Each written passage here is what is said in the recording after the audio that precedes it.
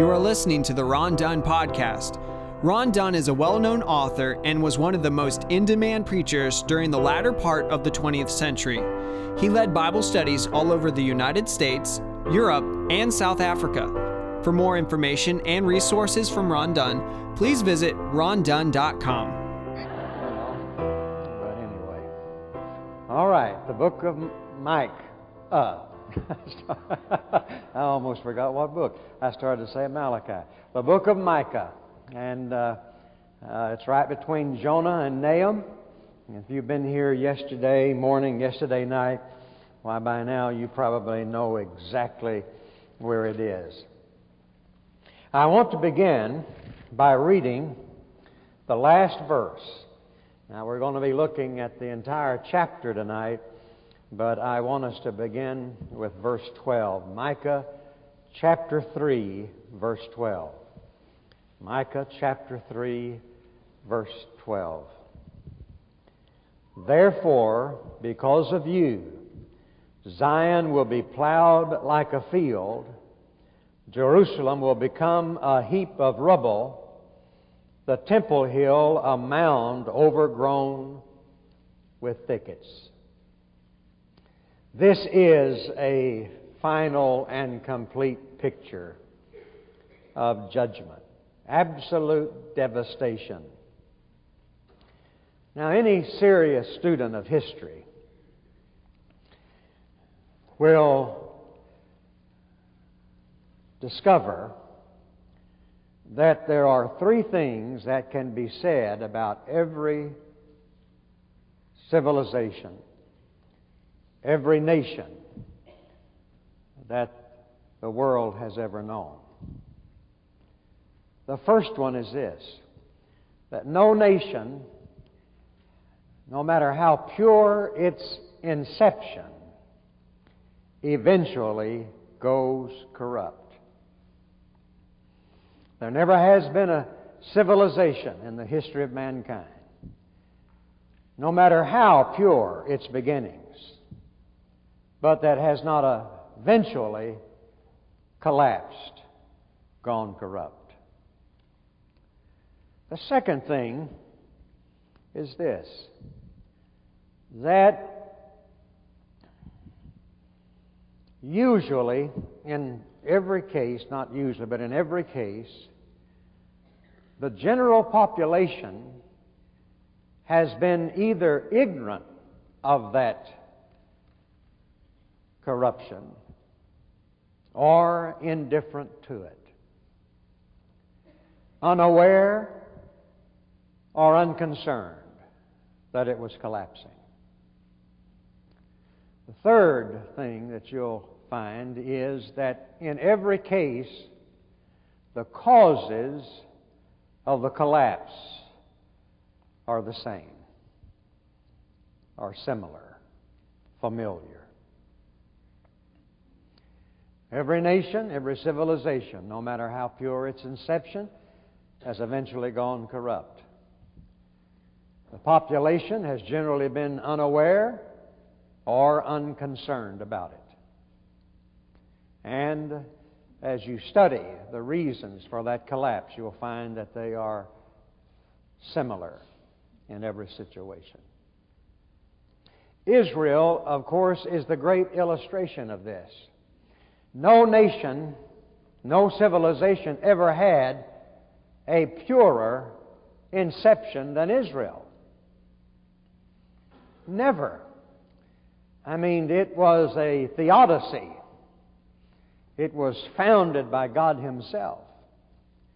It produced the highest moral code and ethic of any civilization that has ever existed. And yet it went corrupt. And eventually, for all practical purposes, disappeared from the face of the earth as an organized nation and civilization.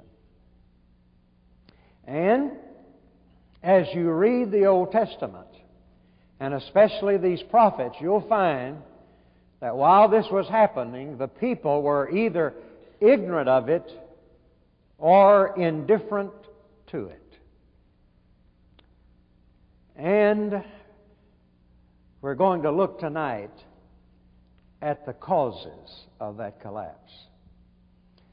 Now, I want to keep reminding you, like we saw yesterday morning in the first chapter, that God calls the heathen nations, the Gentile nations, to take a front row seat to observe what God is doing to His own people, to remind them that what He does to them, He also will do to the nations at large.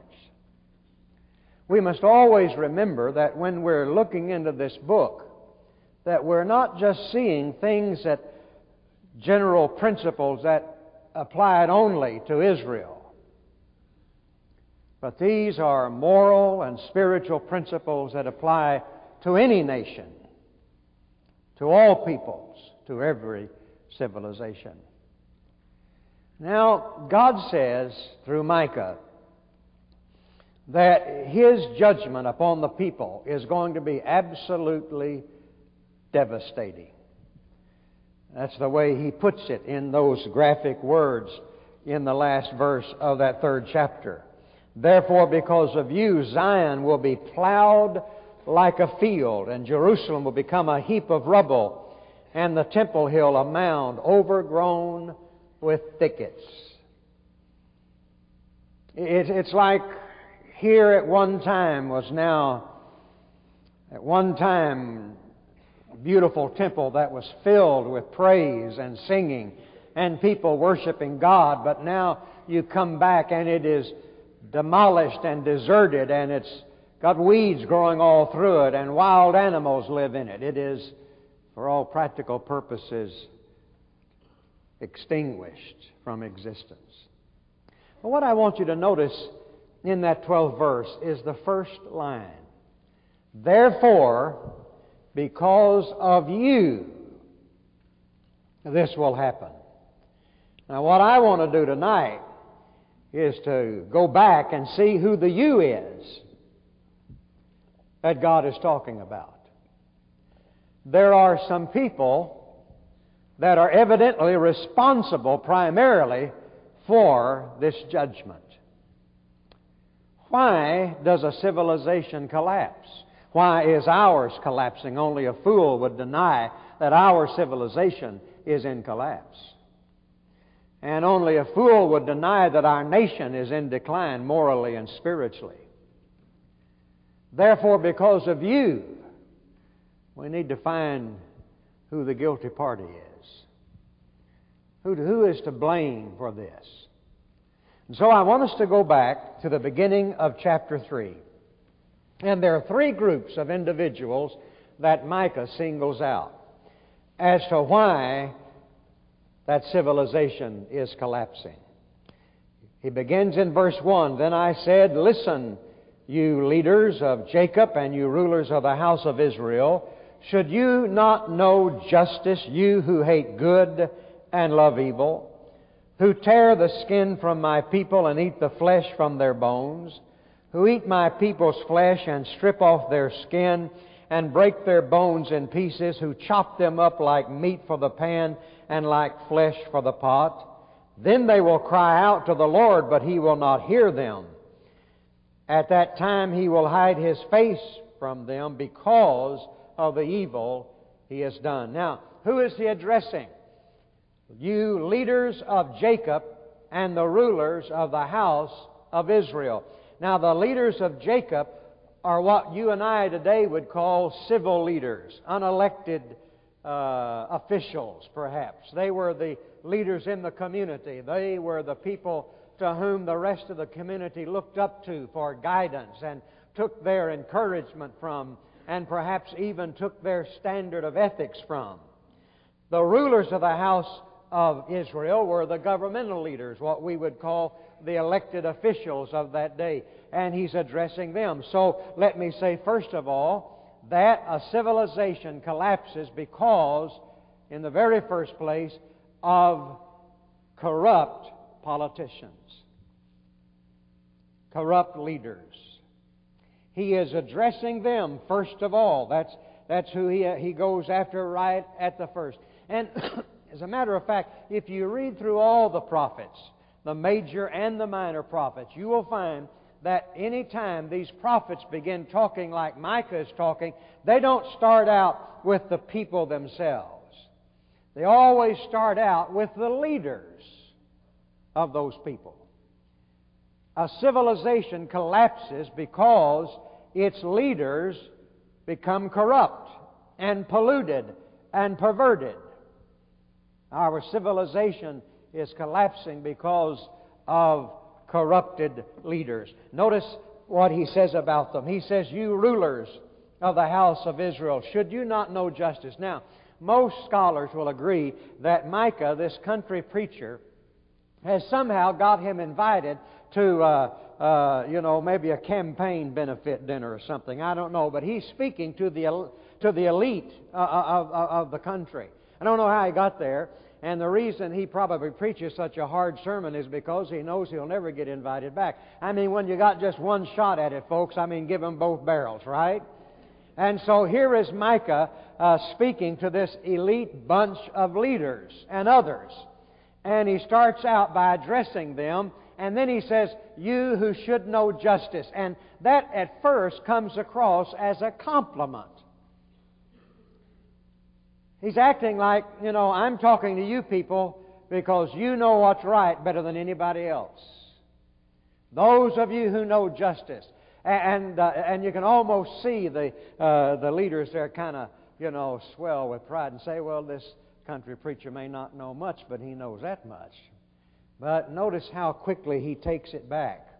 He says, "Should you not know justice, you who hate good and love evil, who tear the skin from my people and the flesh from their bones, who eat my people's flesh and strip off their skin and break their bones in pieces, who chop them up like meat for the pan, like flesh for the pot." And he lambasts these leaders, and then he comes to the end and he says, "It's because of you that God is going to bring judgment."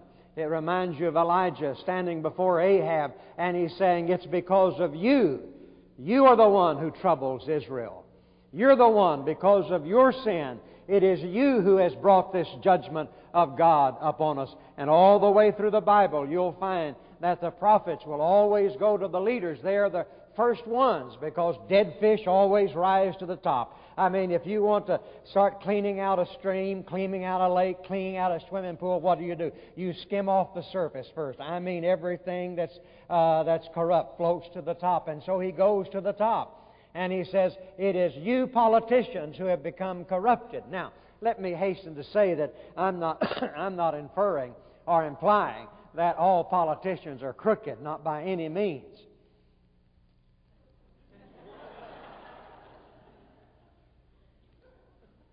But I admire any man or woman who can go into public service and remain pure and maintain their integrity. It is a battle for them. And I admire them. And I pray God would have more people like that. And I believe you and I ought to take an active participation in these things and know who's running and know what they stand for, and that we ought to try to get these kind of people into those positions of leadership. But even at times we've done that. And we've seen people that we thought were men and women of high ethics and great integrity. But I want to tell you something. The institution is stronger than the individual. And once that person tastes power, it is difficult for them to maintain their personal integrity. Many do. I'm not denying that. But I'm saying that civilizations collapse, first of all, because their leaders themselves become corrupt. And any student of history will know that to be the truth. I don't think it's any different in our own country. I think one reason for the decline in morality and spirituality and integrity in our country is because of the corrupt leaders that we've had on every level. I believe that with all of my heart. Now, he accuses them of a couple of specific sins. Number one, these leaders sin against superior knowledge. They sin against superior light and knowledge. Notice Micah says, you who know justice, you who should know justice, you who should know what is right, what is best in a situation. Now, we'll be entering a campaign before long, presidential campaign. There's already a lot of posturing going on. And then it'll happen at the state level and the local level. It always does. Now, let me ask you a question. On what basis does a candidate run? I mean, why he's saying you should vote for me more than for my candidate? Why does he say that? Because he believes that he knows better and can do better for the community. He can see what is wrong, and he's going up there, and he's going to make things better. That's the basis upon which they campaign. I know what's best for this country. I know what's best for this state. I know what's best for this city. And if you'll put me in office, I will exercise my superior knowledge. And why do you vote for them? Because you believe they have superior knowledge of justice, that they know what's best, that they know what's right, that they know what to do in certain situations. And when they get in that position and suddenly find themselves compromising, what are they doing? They're sinning against superior knowledge and superior light. And that always brings the greater judgment of God. You do know that, don't you? The more you know, the greater your judgment. That's why James says, don't be in such a hurry to be a teacher, because you shall receive a greater condemnation. I was always concerned why God treated Moses so badly. You know, Moses didn't get to enter into the promised land. Bless his heart. I've always felt God was kind of unkind. I acted a little bit harshly to Moses. All he did was lose his temper. And God said, you can see but not touch. Took him up there on the mountain, let him look over, and that was it. And he died, and God buried him. Why did God judge Moses so harshly? All he did was lose his temper, because Moses knew better. I mean, God talked to Moses like a friend talks to a friend face to face. And it's because of Moses' superior relationship with truth that God judged him that harshly. And so when a man or a woman is elected to a position, or they have a civil leadership role in the community, and they take advantage of that, and they exercise what they know is not the right thing to do, and they compromise their principles, God will always respond to that eventually in judgment. But the second thing he accuses them of is this. He accuses them of using their position for personal gain. Using their position for personal gain. Oh, look how he describes it. You hate good and love evil. You see, they're sinning against the responsibility of the position. They're sinning against the public trust. And that's a terrible thing. Because people put their trust in you. And you go into office and you take a position of leadership because the people have confidence in you. They trust you. And have you noticed today, we don't trust anybody? Especially people that are running for office. Isn't that a shame? Now, I can remember, I grew up in the late 40s and in the 50s, and I'm glad I did, because that was before everybody started telling us everything about everybody. And it was all right to be patriotic. And you had confidence in your leaders. You did, I did. Had confidence in them. You trusted them. And now you hear things about governmental agencies like law enforcement agencies, and about presidents and vice presidents and senators and congressmen, and how they have sinned against that superior light, and they have broken that sacred trust that you put in them. You see, that's a great sin. It's a greater sin for a pastor or a preacher to do something wrong than it is for the member of the congregation. Why? Because you put your trust in me. And if I don't live up to what I'm preaching, I have betrayed your trust. And that's a great sin. And so they turn and they use that position for personal gain. They use that position for personal gain. Here's what they do, and as I said, it's a graphic description. He says, "You tear the skin from my people and the flesh from their bones, and you eat my people's flesh and strip off their bones and strip off their skin and break their bones in pieces, and you chop them up like meat for the pan, like flesh for the pot." You see, these leaders are supposed to be living for the benefit of the people. They're supposed to be protecting the people. They're supposed to be shepherding the people, caring for the people. But instead, what they're doing is they're taking them and they're filleting them, skinning them and breaking up their bones, putting it all in a pot, making gumbo out of the people that they supposedly serve. Corrupt politicians, corrupt leaders. And then he adds a note. He says in verse 4, "Then they will cry out to the Lord, but He will not answer them.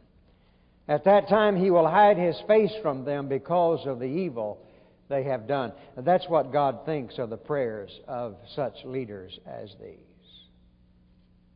All right. First of all, civilization collapses because of these corrupt leaders. But there's a second group he turns to now. Having had his say to the leaders, he now turns to another group. And this is in verse 5. "This is what the Lord says. As for the prophets who lead my people astray, if one feeds them, they proclaim peace. If he does not, they prepare to wage war against him. Therefore night will come over you without visions, and darkness without divination. The sun will set for the prophets, and the day will go dark for them. The seers will be ashamed, and the diviners disgraced, and they will cover their faces because there is no answer from God." You'll notice in verse 11, "Her leaders judge for a bribe, and her priests teach for a price, and her prophets tell fortune for money." The second group that he addresses is what I'll call compromising preachers. Compromising preachers. He leads, he turns from the political leaders, and then he turns to the spiritual leaders. You see, it is bad enough to be governed by godless leaders, but it is worse to be guided by godless teachers. And he says, "You prophets who lead my people astray, if one feeds them, they proclaim peace." Now here again, I think the King James is the better translation. He says, "They bite with their teeth." Every time they open their mouth and prophesy, they're biting with their teeth. And the Hebrew word there is used only of the bite of a serpent. Every time these false preachers get up and begin to speak, and you listen to them, it's like being bitten by a serpent. Why? Because they are leading the people astray with their preaching, with their teaching. You know, there's a passage in 2 Corinthians where Paul upbraids the Corinthians because they're not discriminating in about who they listen to. That if anybody comes along with a message, they'll just listen to it. And that's how Satan deceives them. And you and I are much the same way. In my motel door, there is a little peephole. I like those. I really do. Every once in a while I get in a hotel where they don't have one. And I've often thought about drilling one myself. Because when somebody comes to the door, man, I want to look out that way and see who it is. I have one in my house. Why? Because nowadays you've got to be mighty careful who you open your front door to and let into your home. I wish we were as concerned about what we let into our mind as we are about who we let into our house. I remember when I was pastor, there was a certain preacher over in Fort Worth. Don't take this wrong. She was a woman preacher, but anyway. But she had great crowds. And some of my people went over there and listened to her. And, of course, came back all confused. And I'd have these people call me and won't come in for counseling. And they said, we went over and hear so-and-so, and we don't understand about that. And you know the first thing I'd say to them? I'd say, why did you go? Why in the world did you go in the first place? Our women's organization one time they thought it would be a good idea to have leaders of different religions to come in and speak. You know, the Mormons, the Christian side. They came to me and asked me what I thought about that. I said, not much. I said, you know what you're going to be doing? You're going to bring these people in. They're going to know what they believe, and they're going to be smooth in their talking, and then I'm going to have hours of counseling trying to straighten you out. The best thing to do is just don't listen to them at all in the beginning, in the first place. We are so... my wife says don't use that word stupid, but we are so unsmart about who we listen to. And cable television has made it worse. We just flip channels, and you can get any kind of preaching, you can get any kind of message you want to on there. And we sit down and we listen. And I want to tell you something. About half of the counseling I have to do as I go around the country is somebody who's heard some off-brand preacher or teacher on television, and they've got them all confused about something, you see. Now, I want to tell you something. Any time you begin to listen to that person, it's like letting a snake bite you. Don't come around then and wonder why you feel so sick and confused. They lead my people astray. I don't know of another generation that has been more confused religiously than this generation is. You know, when I was growing up, there was just one way to do church. You know what I mean? It was clearly defined.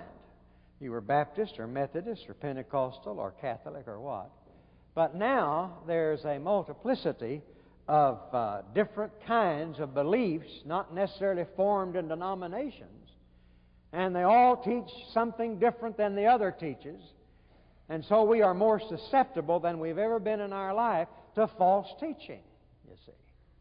And here again, it goes back to the fact that we are attracted more to the spectacular and the sensational than that which is truly significant. I've always contended that about a month of strong, biblical, sound teaching would destroy half of the ministries on television.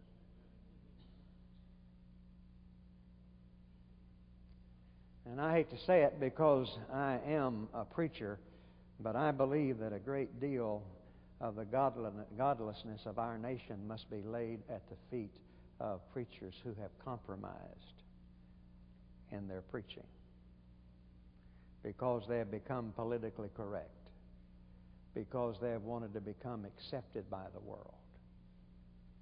And therefore, they're false prophets. Why? Let me tell you how you can tell a false prophet. Here's a false prophet's message. Of course, one thing, they're mercenary in their purpose. They're lining their pockets. Preachers who are preaching simply for personal gain, lining their pockets. But there's something else. Now, how do you recognize it? He said, if one feeds them, they proclaim peace. In other words, the message, now get this, the message of a false prophet is the message of peace. Now, the word peace in the Bible, it's a good word, a beautiful word. It means a state of well-being, a sense of well-being. It means a state in which you are shielded from all harm. You are encased and protected from all evil.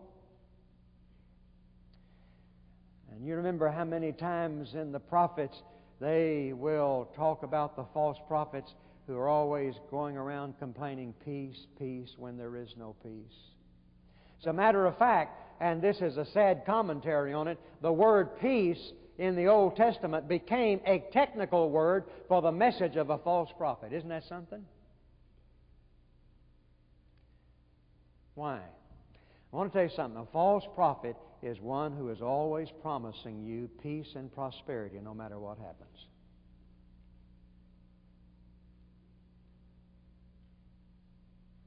And by that definition, there are quite a few false prophets going around.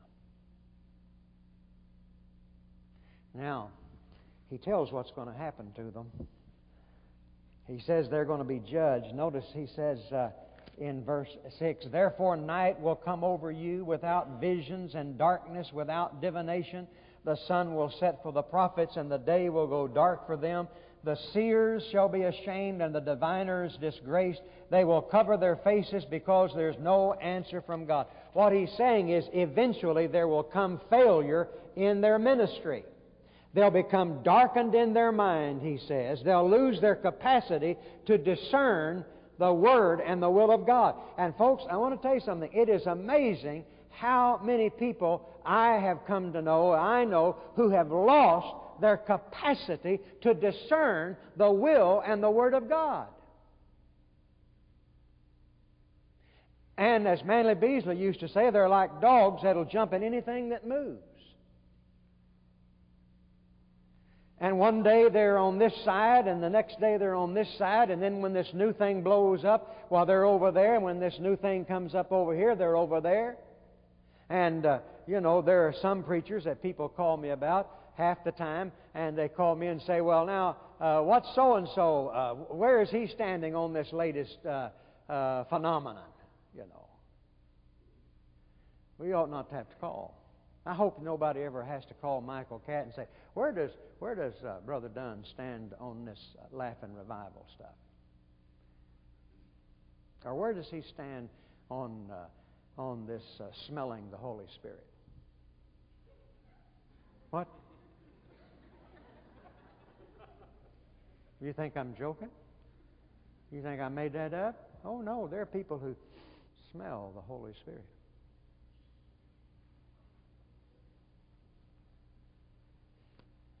They jump from one thing to the other. Why? Whatever pleases people. You see. Whatever will please the people. Whatever will make the people feed them. Whatever will increase the offering. But he says they're going to lose their capacity to discern the will and the Word of God. Not only are they going to lose that capacity, their minds being darkened, but they are going to be eventually discredited and disgraced. And you and I have witnessed that to some extent already. I was reading in the latest issue of the Christianity Today, again, where a certain ministry, I'd never heard of this one, where he was sending out all sorts of false reports to it. And he was talking about, they were talking about reports of hundreds of thousands of Muslims being saved. And he had made this video and everything. And the people had given last year, in 1994, $2.8 million to keep that ministry going.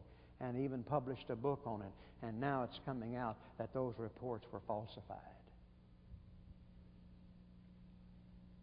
Be disgraced and discredited. Well, civilization is collapsing because men of God are not men of God and will not stand and preach the truth.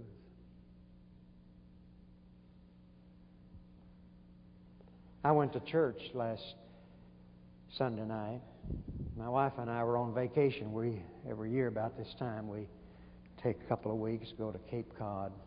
We have friends up there who have a condo and it doesn't cost us anything to stay there. That's my kind of deal. And we use American Advantage miles to get up there, and they give us their car. And so, it's a cheap vacation for us. And we've been going up there every year since 86, 87. We love it up there. Last year we went to the First Baptist Church of Hyannis and heard a good message. I'm kind of ashamed to tell you this, admit this. We did go to church last Sunday night to hear Lou Colombo and his jazz buddies.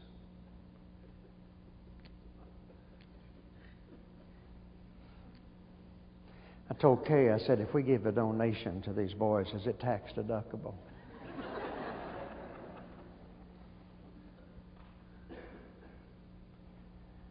And I sat there and I thought to myself, you know, the truth of the matter is, this is a desecration to the house of God, where the gospel ought to be being preached. What we're having here is a purely worldly situation. And the pastor said, if you want to hear more of Lou Colombo, he plays every Monday night at the Roadhouse Cafe, just down the road. Of course, we stayed till it was over, but anyway. Because he was a doggone good trumpet player.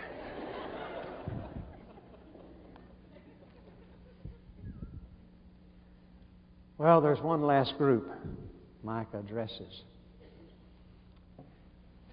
And it's what I will call complacent people. Look at verse 11. Her leaders judge for a bribe. Her priests teach for a price. And her prophets tell fortunes for money. Yet they lean upon the Lord and say, is not the Lord among us? No disaster will come upon us. Now, in spite of everything that's going on, and remember, in chapter 2, the first 11 verses, he's talking about sins against each other. And in chapter 1, he's talking about sins against God. And now in chapter 3, he's nailing down these specific individuals. And he comes and he says, yet they lean upon the Lord. And they say, is not the Lord among us? No disaster can befall us. Complacent people do two things. Number one, they presume God's presence. Is not the Lord among us? That's a strong Hebrew word. It almost means like a part of the body. I mean, like an arm or a leg. Why the Lord is with us? Why the Lord is with us in all of this? And how in the world could they believe the Lord was with them in the things they were doing? I mean, they were chopping up people and filleting them and throwing them in the pot. They were taking advantage of them, robbing them. The preachers were hiring out for money. They would preach anything that would increase the offering. And yet they come back and they say, well, the Lord is among us. We lean upon the Lord. We're trusting God in all of this. Presume God's presence. Complacent people. Like Samson, who got up to fight the Philistines and knew not that the Spirit of the Lord had departed from him. I can't think of anything sadder than that. I've often asked God, God, kill me before you take your spirit from me and I don't know it. And you stand up to preach or you stand up to sing or to teach and everything, and you know not that the Spirit of the Lord has departed from you. You just assume that He's always with you in that sense of blessing and favor. Now, if you're a Christian, of course, He is always with you, but Micah's not talking about that kind of presence. He's talking about God's presence in the sense of God's favor. And then the second thing complacent people do is they presume upon God's protection. Oh, no disaster can befall us. Nothing's going to happen to us. There is a verse in Ecclesiastes that says, therefore, the hearts of men are set to do evil. Why? Because judgment against an evil work is delayed. Therefore, the hearts of men are set to do evil. You know, I don't know why God works it out this way, but it seems to me that if God hit me over the head every time, I did something wrong, I'd kind of, take it, be a little bit more careful, wouldn't you? I mean, if every time I sin, if every time I lost my temper, if every time there was a twinge of jealousy, if every time I said something I ought not to say or think something I ought not to think, if God would take a big bat and hit me over the head with it, I'd get the message. I'd be more careful. But He doesn't work that way. But it's like a bucket, and you sin, and a drop of water falls into that bucket, and nothing happens. My goodness. I tell you what, I grew up in that legalistic church where the preacher was always saying God was going to judge and that whatsoever man soweth, that shall he also reap, and I lived under that fear. Well, now I've gotten out from my parents' home, and I'm grown, and I'm away at college, and I'm doing all these things. Nothing's happening. All that stuff, all that preaching, they were just trying to scare us. None of that's happening. Put another drop in the bucket. If the sentence was carried out immediately, that'd be another thing. But because it is delayed, therefore you set your heart to do evil. But I want to tell you something. Finally, that bucket gets full, and one more drop is going to make it overflow. That's why He says that what you reap you will sow, because you don't. What you sow you shall reap, because you don't sow one day and reap the same day. There is a delay between the sowing and the reaping. And a complacent people can sit by like Israel did, and they can see everything that is happening. And there's been a great deal of criticism of James Dobson lately because he said, I use fighting words when I'm talking. And they've been criticizing him because he made that statement that we ought to use fighting words. And his response was that there are too many of us that are complacent about what's going on in our nation and what's going on in our homes, and we need to stand up and use fighting words. That's what he was saying. And if you and I just coast along and say, well, nothing can happen to us. God's not going to let something happen to America because we're a Christian nation. God's not going to let something happen to us because, I've been putting drops in that bucket now for a long time, and nothing's happened. That preacher, he's just trying to scare me.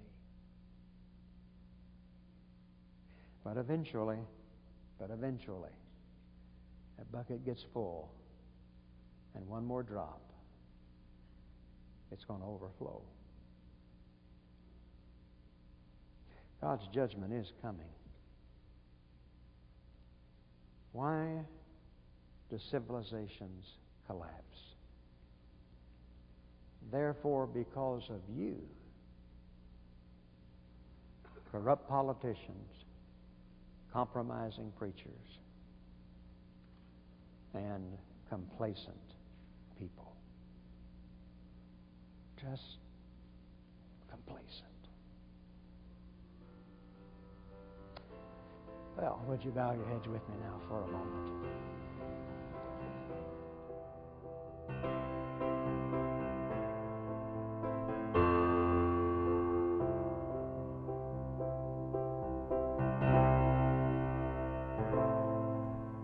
Ron Dunn's podcast is available only for personal edification, not to be duplicated, uploaded to the web, or resold without prior written consent.